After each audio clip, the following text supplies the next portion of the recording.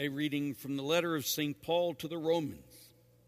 Brothers and sisters, sin must not reign over your mortal bodies, so that you obey their desires, and do not present the parts of your bodies to sin as weapons for wickedness, but present yourselves to God as raised from the dead to life, and the parts of your bodies to God as weapons of righteousness.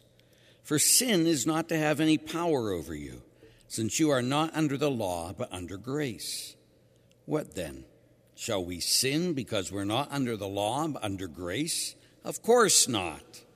Do you not know that if you present yourselves to someone as obedient slaves, you are slaves of the one you obey, either of sin, which leads to death, or of obedience, which leads to righteousness?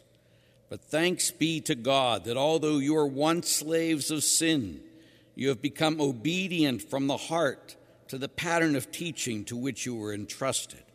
Freed from sin, you have become slaves of righteousness. The word of the Lord. Our help is in the name of the Lord. Had not the Lord been with us, let Israel say, had not the Lord been with us, when men rose up against us, then would they have swallowed us alive when their fury was inflamed against us. Our help is in the name of the Lord. Then would the waters have overwhelmed us, the torrents have swept over us. Over us they would have swept the raging waters. Blessed be the Lord, who did not leave us a prey to their teeth. Our help is in the name of the Lord. We were rescued like a bird from the fowler's snare. Broken was the snare, and we were freed. Our help is in the name of the Lord, who made heaven and earth. Our help is in the name of the Lord.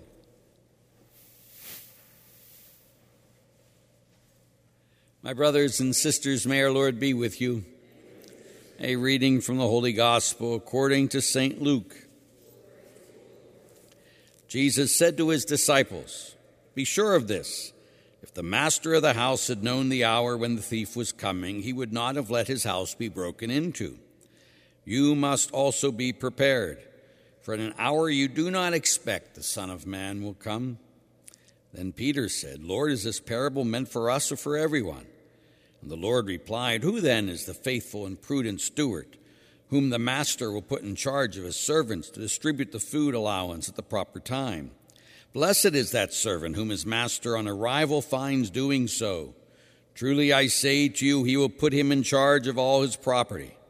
But if that servant says to himself, 'My master is delayed in coming,' and begins to beat the men servants and the maid servants, to eat and drink and get drunk, then that servant's master will come on an unexpected day and an unknown hour, and will punish the servant severely and assign him a place with the unfaithful. The servant who knew his master's will but did not make preparations nor act in accordance with his will shall be beaten severely. And the servant who is ignorant of his master's will but acted in a way deserving of a severe beating will be beaten only lightly.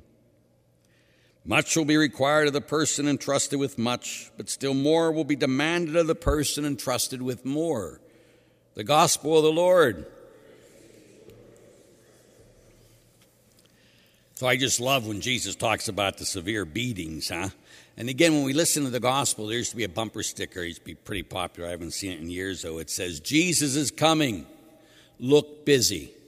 That we got to be preparing every day. We got to be doing his will. And what is that will? Well, it tells us to continue in Romans. And if we continue in Romans from yesterday, we find out that righteousness, that grace that we have been saved by, it isn't just enough to receive that grace. "Oh yeah, I'm saved by grace. That's all that matters." Well, of course, that's not all that matters. We need to be obedient to that grace. And we be obedient to that grace with our bodies. So does my body serve me, or does my body serve God? Do I know that I am the temple of the living God? When I come into this church, I genuflect because Jesus is in that box there, that tabernacle. Yes, he is. But again, we stay focused only on that and forget that Jesus lives inside of us, that we are the tabernacle. This is the teaching of the church. Paul was clear. Do you not know that you are the temple of the living God? And yet, we Catholics leave Jesus in that tabernacle, and that way we can do whatever we want anywhere else we are. Anything you and I do, it's like being in the very presence of the tabernacle of God, because we are that tabernacle. So, with this tabernacle, are we slaves to sin, and that's doing it my way? Or are we slaves to God by being obedient in everything to his will? Let's be obedient servants in everything according to his will. May you know his love today and forever. Amen. Stand in prayer.